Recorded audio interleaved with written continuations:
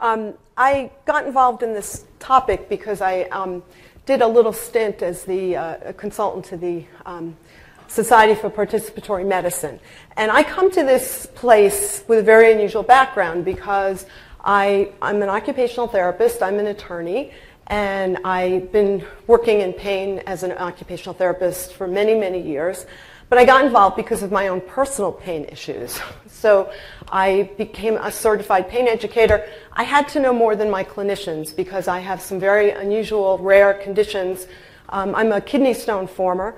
I have something called medullary sponge kidney, which I have yet to meet someone treating me who knows what it is. I'm usually educating them about it. And so I've had issues with getting pain medication, getting pain treatment. So I had to really become a radical patient. And to be able to say, well, I am a college professor. I do research. I've read the literature, and this is what it says. And I recently came down with Graves' disease, and my endocrinologist's answer is stop reading and don't go on the internet. To which I say to him, but if I had listened to you, then my thyroid eye disease would have gotten worse. So I'm glad I didn't listen to you. So we have this very bad relationship, but I keep going. So I try and seek out providers who will work with me. So with that background, these are my disclosures. I have funding from a bunch of places, but nothing that should conflict with anything I'm doing here today. Learning objectives to outline the benefits of patient engagement in pain practice, explain how patients use technology to learn about their health and make healthcare decisions, compare and contrast good patients and bad patients and e-patients, and describe how to incorporate patient engagement tools in pain practice to increase patient engagement. What is participatory medicine? This is a movement in which networked patients shift from being mere passengers to responsible drivers of their health, and in which providers encourage and value them as full partners.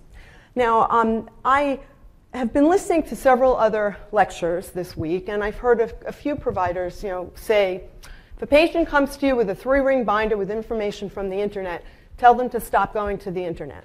And my response to that is, look at what they have, see if it's any good, and if it isn't, guide them in the right direction where they can find out good information, because your 10-minute exam doesn't give them the information they want, and that's why they're looking. Or if you attended my other lectures on social media, you can also refer them to one of your YouTube videos that explains what you're doing, what their condition is, and what they can do to help themselves in between.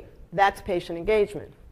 So when you believe in participatory medicine, patients become the driver. They're responsible to become an e-patient, and e-patients are patients who are equipped, enabled, empowered, and engaged in their health and healthcare decisions. The patient-provider relationship becomes an equal partnership between the e-patient and the health providers and the systems that support them. What is patient engagement? The Center for Advancing Health defines patient engagement as actions individuals must take to obtain the greatest benefit from healthcare services available to them. If I didn't have the definition of medullary sponge kidney memorized from Harrison's, I would not get the care that I need, because I'm the one that has to explain to every provider I see what that is, and 3 other chronic conditions that I have that nobody's ever heard of. So I also became a case manager so that I could say to them, I'm a certified case manager. You have to listen to me. I know what I'm talking about, because somebody's got to manage all these conditions. So you will find people who are very knowledgeable, and I'm going to show you some examples of people who saved their own lives by being engaged patients. Now, Leonard Kish has called patient engagement the blockbuster drug of the 21st century. And research shows that patient engagement benefits everyone in the healthcare relationship. It improves outcomes, it lowers costs, it improves patient care, and it decreases medical errors. The one time, I can't take codeine, and when I was pregnant, I was passing kidney stones. They told me, nobody passes kidney stones when they're pregnant. Well, I did during all of my pregnancies. So when the doctor wrote a prescription to me for codeine, and I looked at it and I said, look at the outside of my chart where it says in big letters, allergic to codeine. That decreased medical errors because I was an engaged patient. Somebody else might be dead by now. The evidence also shows that engaged patients with chronic conditions are more likely to adhere to treatment regimens. However, Jesse Grumman, who was an engaged patient who survived 3 bouts of cancer but not the 4th one, She said that engagement does not imply compliance, but when you work together, people will follow a treatment regimen, are more likely if you work together on that treatment regimen. And this is all evidence-based. Now, I want to talk a little bit about good versus bad patients. There's a lot of research on this, I say tongue-in-cheek. It is suggested that patients come to be defined as good or bad, not because of anything inherent in them or in their behavior, but as a consequence of the interaction between staff and patients. So what's a good patient? They worry about insulting the doctor or provider. They worry about sounding stupid in front of the doctor or nurse practitioner or PA. They think repeatedly about leaving and finding a new doctor, but they don't. Good patients are too scared to tell the doctor they'd like a second opinion. They stick with that provider who's been treating them for a long time, even though they aren't getting better. They stop asking questions when they don't get satisfying answers. Now, bad patients. Being a bad patient is crucial to mastering the skills of an empowered patient, according to this article, Lessons from Mom. Don't be a good patient. Bad patients ask a lot of questions. They ask if they don't understand, and they keep asking until they get an answer that they do. They don't care how annoyed the provider is getting. They don't worry whether their doctor or provider likes them. They don't care if they upset their provider, if they are putting their health in jeopardy. And being liked is not important to them. I know my doctor, my endocrinologist hates me. Remember that this is a business transaction, that they're paying the doctor, or the insurance is paying the doctor on their behalf for a service, and they're entitled to good service, just like you want good service in a restaurant. They should be respectful as they would to anyone providing a service, and there's no duty to be a perfect patient. What do we know about how patients use technology? Because this is crucial to this whole scenario of patient engagement. 81% of US adults use the internet, and this is from Pew Research, from Pew Center. 59% say they have looked online for health information in the past year. 35% of adults have gone online specifically to try to figure out what medical condition they or someone they know has. So a third have gone online for medical condition information. And 35% say that at one time or another, they've gone online specifically to try and figure out what medical condition they or someone else might have. When asked if the information found online led them to think that they were in need of medical attention, 46% of the online diagnosers say that that was the case. 36% of the online diagnosers say it was something they could take care of at home, and 11% said it was both or in between. So we know that people are going online, and in fact, there's even a website called CrowdMed where you can upload your story and ask other medical detectives to come on and help solve your problem. And an example of one was a woman who had the tick disease. Thank you. And the problem was she didn't have the classic rash.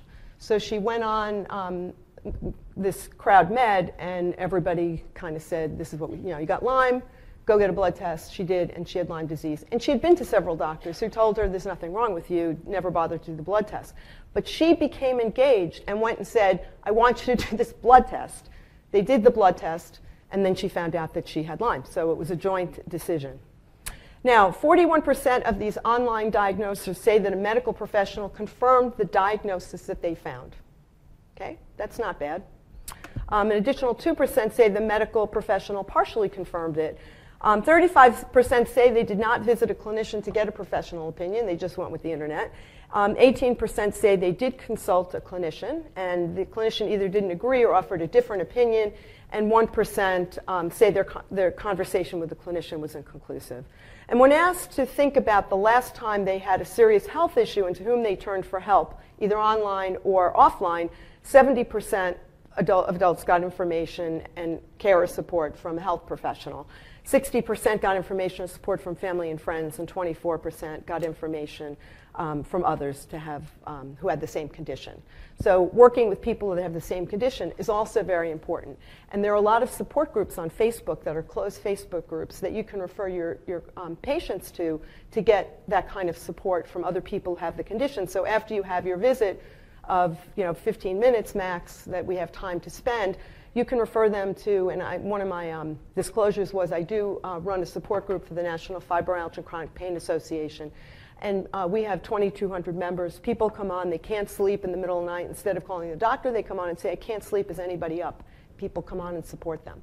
So you might want to refer people to some of these support groups for in between. The vast majority of this care and conversation took place offline, but a small group of people did communicate with each of these sources online. And one last study, 31% of all cell phone users and 52% of smartphone users have used their phone to look up health information. And this is particularly interesting because it's, if you are young people, Latinos and African Americans are more likely, significantly more likely, to have mobile internet access with smartphones. 19% of smartphone owners had downloaded apps specifically designed for healthcare. This is a 2012 study, so it's probably a lot more since then. I don't know, but I try to find out is the default setting for people with health questions. 35% of adults say that at one time or another they've gone online specifically to figure out what they or someone else might have. I'm going to go move on. 1 in 4 internet users living with high blood pressure, diabetes, heart condition, lung conditions, or chronic conditions have gone online, whereas 15% of internet users who report no chronic conditions have sought help online. And this is just more and more patients are going to the internet for medical advice. To keep my practice going, I'm changing my name to Dr. Google. Now, this is an amazing, absolutely amazing story. If you get a chance to look up, if you Google ePatient Dave and his TED Talk, you must see this, because this is the patient engagement poster child, poster adult, amazing story. Dave DeBronkart was told he had stage 4 kidney cancer and that he was going to die. So he went online, he found a cancer community online. He went online and said, I've been told I'm going to die. I have stage 4 kidney cancer. Is there anything I can do for it? And a bunch of kidney cancer survivors came on and said, yes, this is the protocol. You will live if you follow this protocol. Your mission is to find a clinician who will work with you with this protocol. So he did, and he was cured, and he's around to talk about it. And his TED Talk is absolutely amazing. He shows you his x-rays. This is not made up. It's evidence. We got the proof.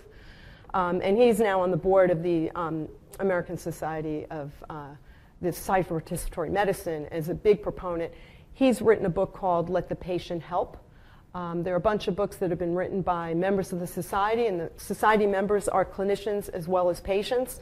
Leanna Wen, who is now, she's in Baltimore, and I think she's like whatever the doctor of the city of Baltimore is, she's that. She came from Boston. She wrote a book called When Doctors Won't Listen, which is another incredibly good book to read. Everybody should read that. So patients today have resources. You have Dr. Google, you have Dr. Twitter. You can put things online and get answers. You got CrowdMed. There's all kinds of things. So what do patients want out of the doctor-clinician-patient relationship? They want respect. They want information. They want privacy. They want a role in the decision-making. They want a seat at the table, the board, or committee of the hospital system. And I mentioned Dave's book, Let the Patient Help. They want to help with their diagnosis. They want to help with what's going on. Now, this is from a study of the patient involvement continuum. It goes from the left to the right in increasing patient involvement. So on the left, you have the paternalistic model, which was the traditional model, where clinicians make decisions with no input from the patient. In the middle, you have the model of collaboration. And this is the model of shared decision-making. And I'm going to show you some shared decision-making tools that you can use, where providers and patients collaborate in making decisions. And then to the right is the other extreme, which is the informed model, where patients make their own treatment decisions without caring what the provider is. Obviously, you want to work towards the middle and towards collaboration. So what provider competencies do you have to have for shared decision-making? You have to develop a partnership with your patient. So you can't have that attitude of, oh, you're on the internet, I don't want you on the internet, I don't want you reading. You have to develop a partnership, and you have to acknowledge the patient's preference for information about his or her health or treatment preferences, and that there's a role in decision making, and there's uncertainty about the course of action to take. You can't say, okay, you can't have cookie cutters and expect patient engagement, because if every patient who has low back gets this, and this, that's not necessarily going to work. And you have to learn to respond to patients' ideas, expectations, and concerns with some respect. Providers also have to be able to identify choices and evaluate research evidence for each patient. They need to present evidence to patients. They need to help them make decisions based on the evidence, the impact of the alternatives, patients' values, quality of life, and they need to agree on a course of action. You may be saying right now, oh, yeah, if I had 3 hours, maybe I could do that. So what I'm suggesting, I'm going to show you some tools that you can use, some shared decision-making tools. And I also think that it's helpful to have in your practice, you don't have to be a movie star, but you can record YouTube videos. You can have a YouTube channel in your practice. So if someone comes in with a back injury, a back problem, or whatever body part problem it is, you can have some videos on YouTube and you tell them, there are treatment choices. I'd like you to go home and I'd like you to watch my video on back injuries. And if you have teenagers, they can help you record this stuff. You don't have to get fancy. You could do it on your phone. You just need to find a teenager. They work cheap. So if you record these videos, then you can give your patients alternatives. They can watch them. They can see what the choices are. Then they can come back and you can work with them on what do you want to do. And then they see that you care. There's more touch. It's more of an interactive feeling. So it doesn't have to be all during your visit. So becoming a participatory provider means that you're engaging in shared decision making in clinical practice, and this assumes that both the patient and the provider need access to evidence. So you can tell them what the evidence is to make a decision or the reasons behind making a decision. I had a situation with, I went to Japan, and I was lecturing there, and it was a very long flight. So I got bursitis in my right hip because I have long legs and no place to put my leg. It was horrible. So when I came back, I went to my family practice doctor who said, well, let's take a flat plate x-ray and make sure nothing's growing in there. I said, okay, I'll let you take a flat plate x-ray. Nothing's growing. I have bursitis. But I'm going to send you to a pain doctor. And I thought to myself, what the heck does that mean in Arlington, Virginia? So I went to this pain doctor who was part of like a national pain practice. And I told her what the problem was. Let me examine you. I said, well, I'm a certified pain educator, and I'm pretty sure that it's just, just give me a shot. It'll go away, It's bursitis. No, I want an MRI and this and that. I said, you know what? I'm over 50. You do an MRI, you're going to come up with 5 more diagnoses. That's what Leanna Wen taught me, that side effects, MRIs have side effects. I don't want you touching my back. Give me a shot. If it doesn't work, we'll do it your way. And she said, well, I just want, a couple of films. I get there, I find that she's taken 8 x-rays, and I didn't need those x-rays, and I didn't want them. So, what happens? Oh, well, you have some, I have degenerative changes. I told you that before you took the x-ray. Don't you think before you do imaging? Just give me the shot. So she gave me the shot, and it went away. I did not let her, I got away with not doing the MRI. Shared decision making, except it was my insistence. But there's shared decision-making tools on should I have an MRI. I'm going to show you that in a minute. Now, modifying the process and power dynamics in the setting through shared decision-making fosters collaboration, and research shows it works. So what are patient decision aids? These are tools that help people become involved. They show people evidence. They let people make decisions based on what the evidence is. They complement rather than replace counseling from a healthcare practitioner. They help you explain to the patient what you're talking about, and you discuss the options with the patient. So just some things from Twitter that I thought was interesting. Final year med student told me today it was the first time they had taught him about patient experiences of care. I'll be helping run a short course for med students to follow patients on social media to learn about their experiences. Okay, so patient decision aids make life easier for both patient and provider. Here's an example from the Ottawa Family Decision Guide. And if you look at this, it looks at what do you know, what are your values, what's the certainty, what's the decision that you have to make, what's the reason for the choice, and what are the options. This one's very open-ended, but there are some very specific ones, and I want to get to those. Those are the option grids. These are free. You can go to optiongrid.org.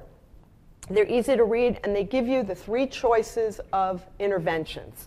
They're evidence-based, and they're wonderful. They've been published. So some pain-related ones they have, and I'm going to show you in a second: carpal tunnel, osteoarthritis of the hip, the knee, sciatica, spinal stenosis, and they're constantly coming out with more of them. Best part is they're free. So here's an example of one. And I don't know if you can see this in the back, but basically It explains what sciatica is. It says sciatica from a slipped herniated disc. Use this guide to help you and your healthcare professional talk about how best to treat sciatica. It's for people diagnosed with a herniated disc who have experienced sciatica pain for at least 6 weeks, and is not for people with bowel and urine problems because of the disc pressing on the nerve. So you've got 4 columns. First, frequently asked questions, and then they give you the 3 options. What happens if you manage without injections or surgery? The do-nothing approach. Well, not do-nothing approach, because it may be PT. What if you get injections, and what if you have surgery? So it tells you what the treatment is, what's involved in each one, how soon will I feel better, which one gives me the best results, and that's my favorite, because it says, without injections, 45% of people who manage without surgery say they're very or somewhat satisfied with their symptoms after a year. Injections, it says it's hard to say. Some studies have shown benefits from steroid injections, others haven't.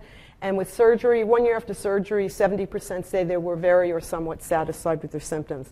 So this does all the work for you. It gives you the options, and it gives the patient a range of choices of treatment.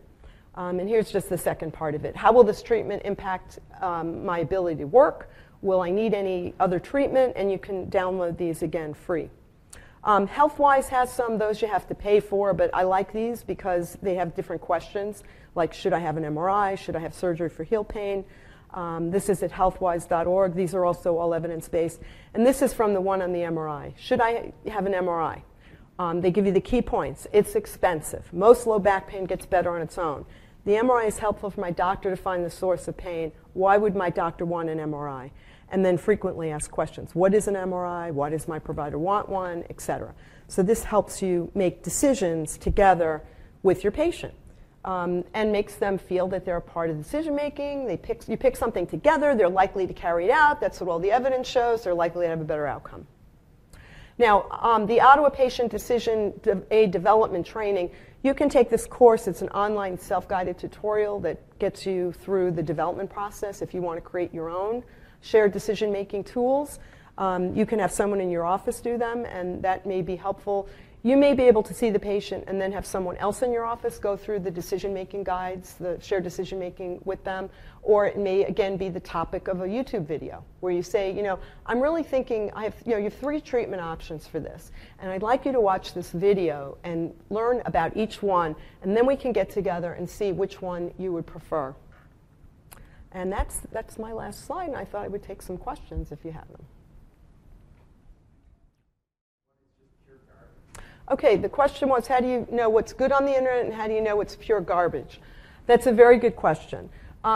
There is a little symbol, it's an HON on the bottom of your of the screen that is a certification for a good website with reliable information.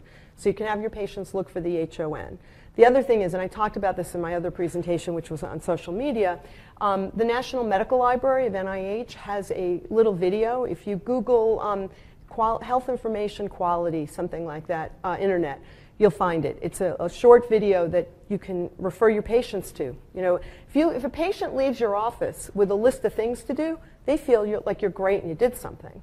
So if you give them and say, go to this, I appreciate that you're on the web, go to this video, watch this video, because this video tells you how to find things that are reliable, how to tell a good website from a bad website. The other thing that URL is in my presentation from Tuesday. So if you look at, that was called Here, There, and Everywhere. So you have access to all of the PowerPoints. It's on one of my slides. So you can find that there. And I also tell people, and that video does too, that if it's an EDU site, you can usually rely on it. It's sort of a list of the ones that are good. But the one way to tell that something is not good, for sure, is if it doesn't have an author on the page, or the author says admin or administrator, because those websites are stolen websites. They're hackers that come in and steal stuff from other places. We don't know where it came from, and they put it up somewhere, and it is not a reliable site. We don't know who the heck these people are. Any other questions? I just really want to stress that, when a patient tells their story, there's a lot to be learned from their story. And I think that it's worth listening because, I look at it this way. My providers are detectives, and they're trying to figure out what's wrong with me. And that story can really make a difference between, your treatment, finding out clues as to what's really wrong with them. And when patients come in and get cut off, that automatically sets up flags to, I don't know if this provider's listening to me. So you can really let people think you're listening to them by saying, I know you're very concerned about what's wrong with you and learning more about your condition. And here are some websites that you can go to find out more. Here's you can go to Facebook and you can look up our support group is called Fibro and Pain. So if you go to the search box and you put in fibro and pain, you'll find a chronic pain support group that you can ask to join, and they'll admit you to the group. And then you can ask other people who have your condition questions, find out what they've done. So if someone's having difficulty doing something, they can go on and say, what do you do for sleep?